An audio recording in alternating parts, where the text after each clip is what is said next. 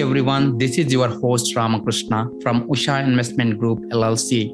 Welcome back to Multifamily AP 360, the show where we discuss 360 degrees views on mindset, passive and active multifamily investing for those who are looking for tips, strategies, best and challenging experiences. Also, I request you to share it with those who might benefit and leave a rating and review.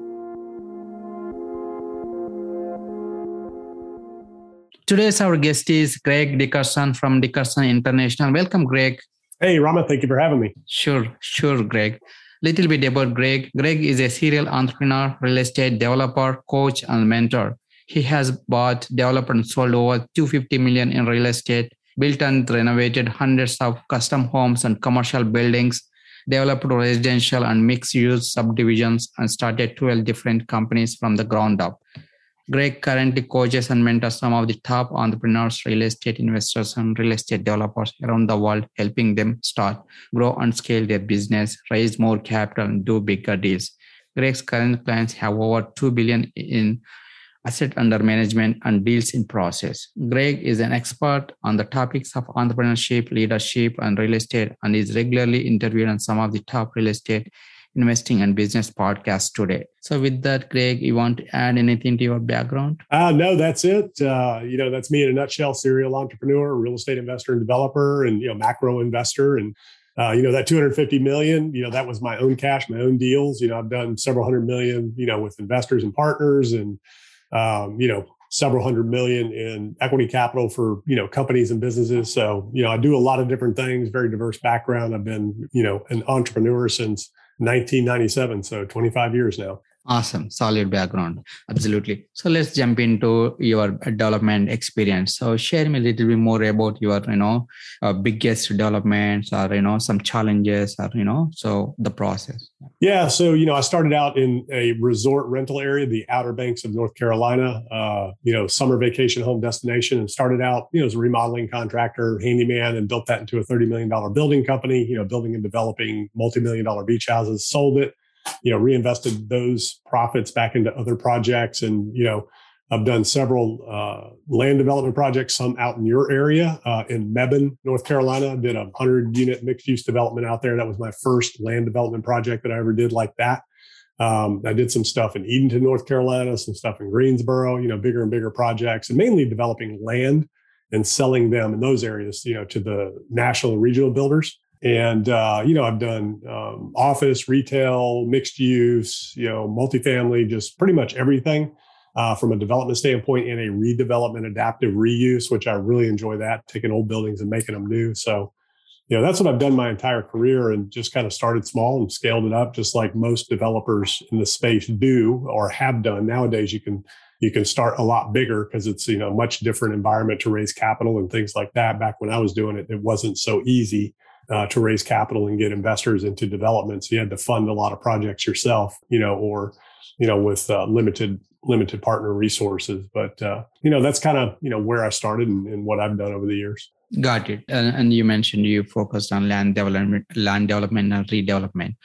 Share me a little bit more about what is the process and what are the challenges with land development, redevelopment. Yeah. So development in general, as far as challenges. So as a developer, you're a visionary, leader, delegator, motivator. So you're eternally optimistic, but at the same time, you're managing risk. So you're a risk manager because, development is risky. And whether you're doing, buildings or houses or whatever it is, there's always risk. So when it comes to land development specifically, where you're buying a parcel and subdividing it into smaller parcels, there's a lot of risks. You have a regulatory risk, meaning, you're not sure going in if you're going to get the approvals you're looking for and, what kind of density you're ultimately going to end up with. So you have to manage that risk and hedge against it in terms of, what you're paying, what you end up paying, and what you can do with the property. And, things change along the way. For instance, that Burlington, North Carolina project that I did, Mebane actually is where the land was, but right next to Burlington. When we were doing that, we went in, we made some assumptions on the cost profile of the project with our sewer lines. And, generally, you can use plastic sewer lines in a lot of area, or you use cast steel sewer lines. They wanted us to use clay ductile, which is extremely expensive, and this was 20 years ago, one of my first projects. And I mean, it increased the project by several $100,000 for a 100-lot subdivision. And that was expensive back then. So we went round and round with the city, to ultimately get that mitigated out. But, anything can and will happen with, from utilities to, topography, you can hit rock in certain areas that can be extremely expensive. There's just all kinds of things that can happen. You can hit underground, wells and springs and things like that. So when it comes to developing land, there's just a lot of different things that you have to be prepared for and know how to navigate once you hit them. And I've been doing it long enough where I've pretty much experienced about everything you can. I was working on one project in Virginia early in my career where we were doing a golf course development, and we found an Indian burial ground. So, brought this was a huge development, golf course development, brought the whole thing to a standstill, and we had to mitigate that. So, a lot of different things can happen. So that's where the risk is. And it's all about risk management when it comes to development. But, it's a lot of fun. It's challenging. It's creative. It's all about maximizing density, maximizing the value of your investment, things like that. And then, all of these things that pop up just create more challenges that you have to solve. And that's the biggest thing that I can tell people in terms of investing, whether it's businesses or real estate or stocks or whatever, is that, as a entrepreneur, as a developer, as an investor, we're solving problems. And I look at every problem as an opportunity, to overcome that problem. And the bigger the problem, the bigger the reward and the bigger the opportunity. So look for big problems to solve. That's where your big opportunities are, which bring big rewards. Absolutely. Yeah. Solving big problems, get better, bigger results. Yeah. And the business you're in, one of the biggest problems that you've solved pre, 2020, we're in a different market right now, but prior to, the downturn that we're in right now and the risk off environment we're in, the biggest problem you were solving was placing capital. There was a lot of capital, looking for places to go. So real estate syndication has been a fantastic vehicle for investors to place capital. A little different right now. It's a little bit more risky right now, and investors are pulling back and banks are changing and things like that. But, that's been a big problem over the last couple of years with all the capital that was injected into the markets, and all the wealth that's been created, is that investors have been looking for somewhere safe to place their capital. And real estate has always been, one of the safest places, traditionally the best hedge against inflation and, things like that. So, pretty interesting environment over the last number of years. Got it. Yeah, thank you. So how do you see current market situation from real estate perspective, like commercial real estate, multifamily perspective? So the whole macro environment, and you have to look at, the global macro environment, because everything, has a bearing on real estate. So we're in the risk off environment right now. We're in one of the most challenging environments that we've seen in a number of years, probably since 2008 and 9. There's a lot of things out there that are creating headwinds for the economy and for investments. Obviously, number one is inflation, which triggered the Fed to have to, act and react in a way that they haven't done in a long time, which is obviously increasing interest rates, which is affecting credit markets, things like that. We have the war in Ukraine, which is, ultimately going to impact the supply chains and things like that. That hasn't trickled through the economy yet. You have the lockdowns in China with the, coronavirus pandemic. We haven't cleared the deck in this country from the coronavirus, supply chain issues and labor issues and things like that. That pandemic fundamentally changed the work environment. A lot of people have left the workforce, which has created, labor shortages, which obviously creates a rising cost of labor, which is one of the biggest expenses for a lot of businesses. So there's a lot of economic headwinds out there, and a lot of them have not come home to roost yet. We haven't seen the full effects of everything that's happening right now between interest rates rising as rapidly as they have, the war in Ukraine, the China lockdowns. All of those things. And then, of course, monetary policy, in quantitative tightening, meaning the Fed is not injecting capital in the markets. They're not buying mortgage-backed securities. They're not buying treasuries. They're releasing those and reducing the balance sheet. So we have a lot of these things that, that we're facing right now that we have not seen the effects of. So global markets have gone through a deleveraging, and they're continuing to do that. Once they fully deleverage, then there's a repricing that has to take place, and the markets have to determine, what's the value of these assets. Real estate is going to go through the same process. Real estate's going to go through a deleveraging, process with a lot of investors that are exposed and, heavily leveraged with adjustable rate debt.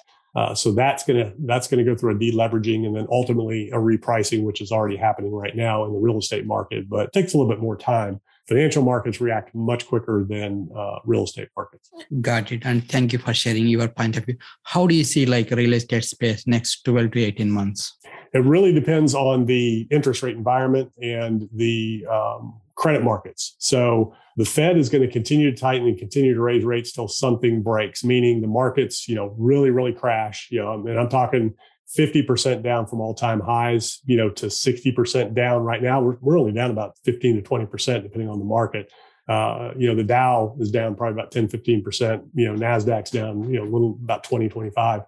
So we're nowhere near the bottom in terms of what's going to take, what it's going to take to get the Fed to react, if they do at all, because they said they're not going to pay attention to the markets.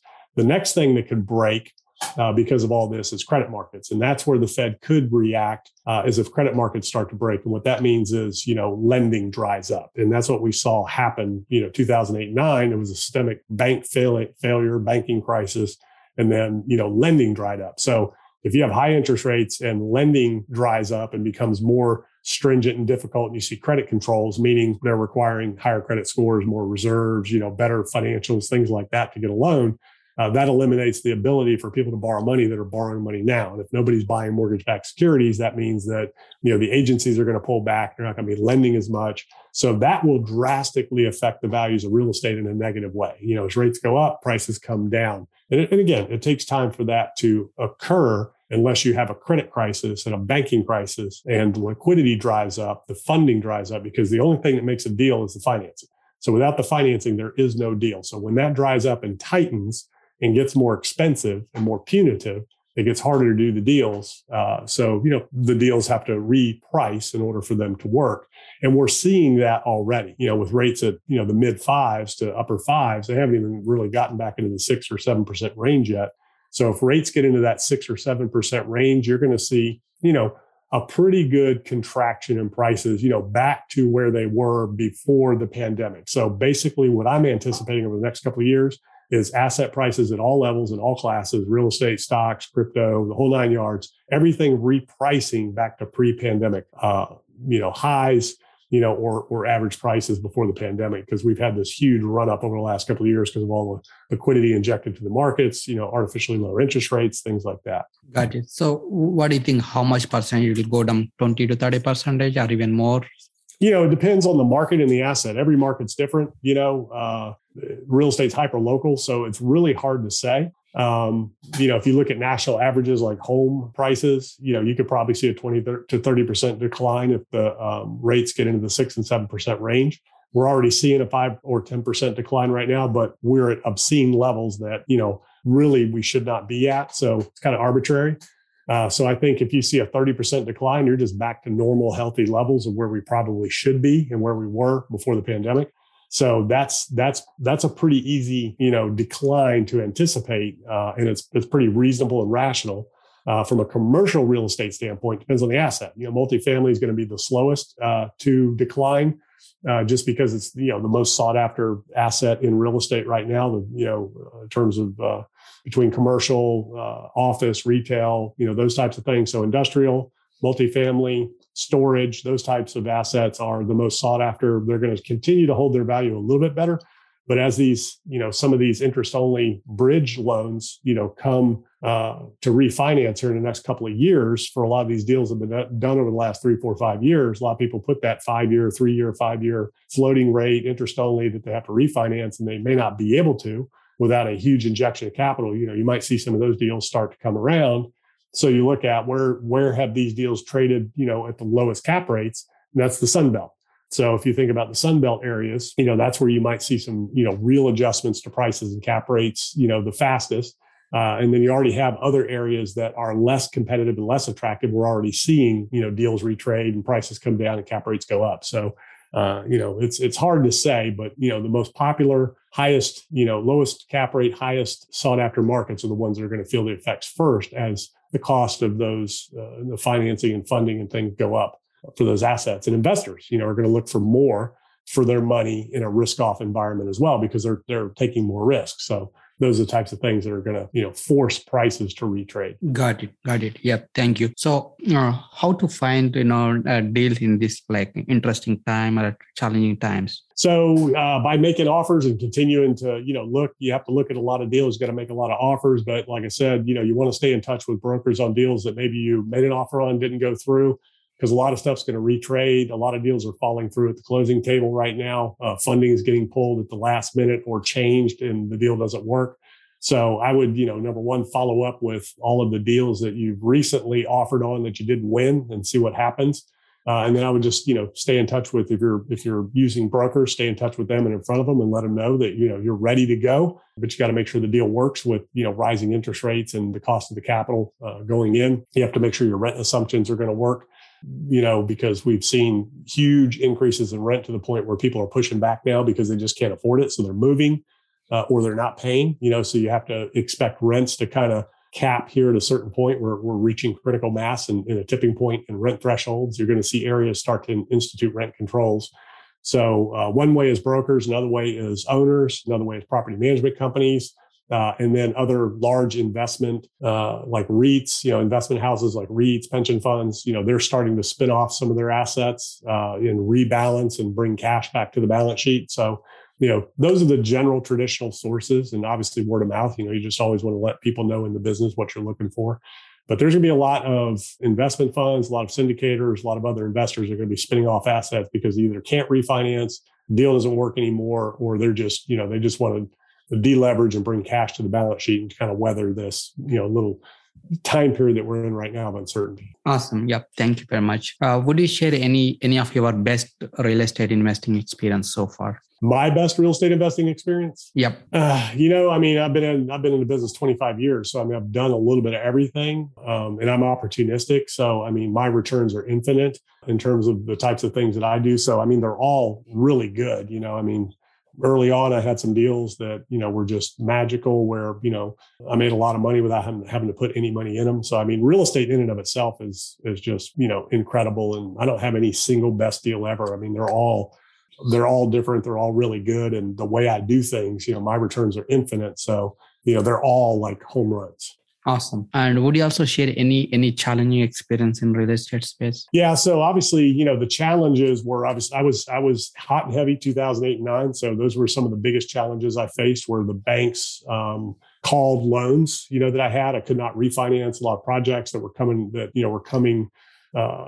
CO and stabilization. I had permanent mortgage commitments on the back end of a lot of those loans, and the banks weren't there to provide that funding because they were collapsing. So the biggest challenge of my career was 2009, and I weathered it because I had assets, I had cash, and I had non-recourse debt. So the banks had to work with me because I had no basis in anything. I had no risk in anything, and they knew that. And, it was survival mode, but that was the most challenging time in my career. So I bought my first house in 1990. So I was, I had a construction business back then. So I went through that time period. The early 90s were very difficult. And then things were, booming again until the late 2000s, mid to late 2000s. So I made it through that time period.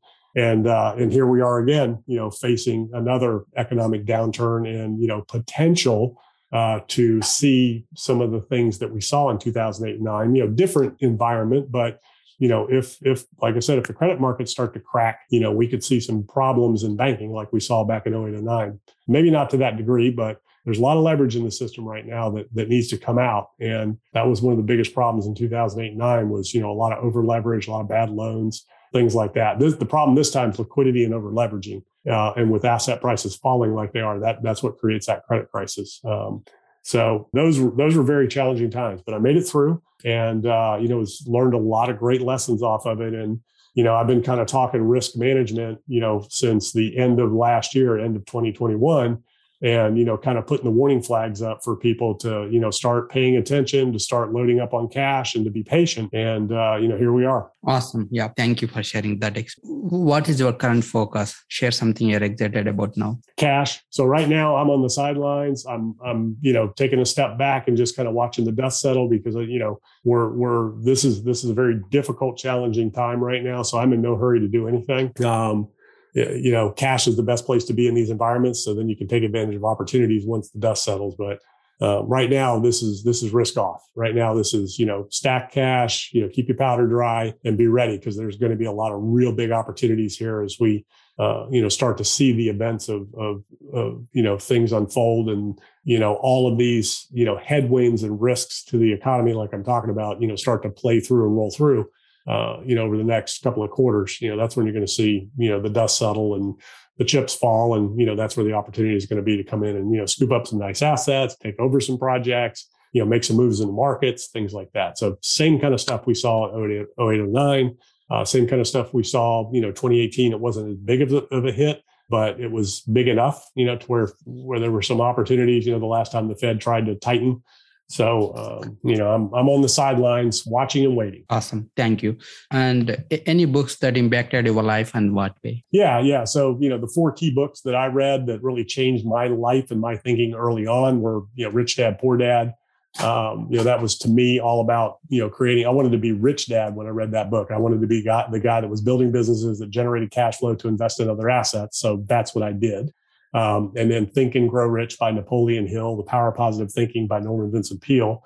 Those were the 3, and How to Win Friends and Influence People with Dale Carnegie. So those were the 4 instrumental books that were pillars of my business mindset, investing philosophy starting out because I didn't know anything. I didn't go to college. I went in the Navy right out of high school, did 4 years. I got some training in the Navy and took some courses, but I do not have a college degree and I'm not formally educated. But I'm highly self-educated through, books and courses. So those were the first 4. And I've read thousands of books and, audiobooks. That's kind of what I do. When it was the, cassette Walkman, all of the tapes that I had no music. It was all, personal, professional development, business stuff that I would listen to while I was exercising, in my car, driving around. And then, obviously it went to the CD.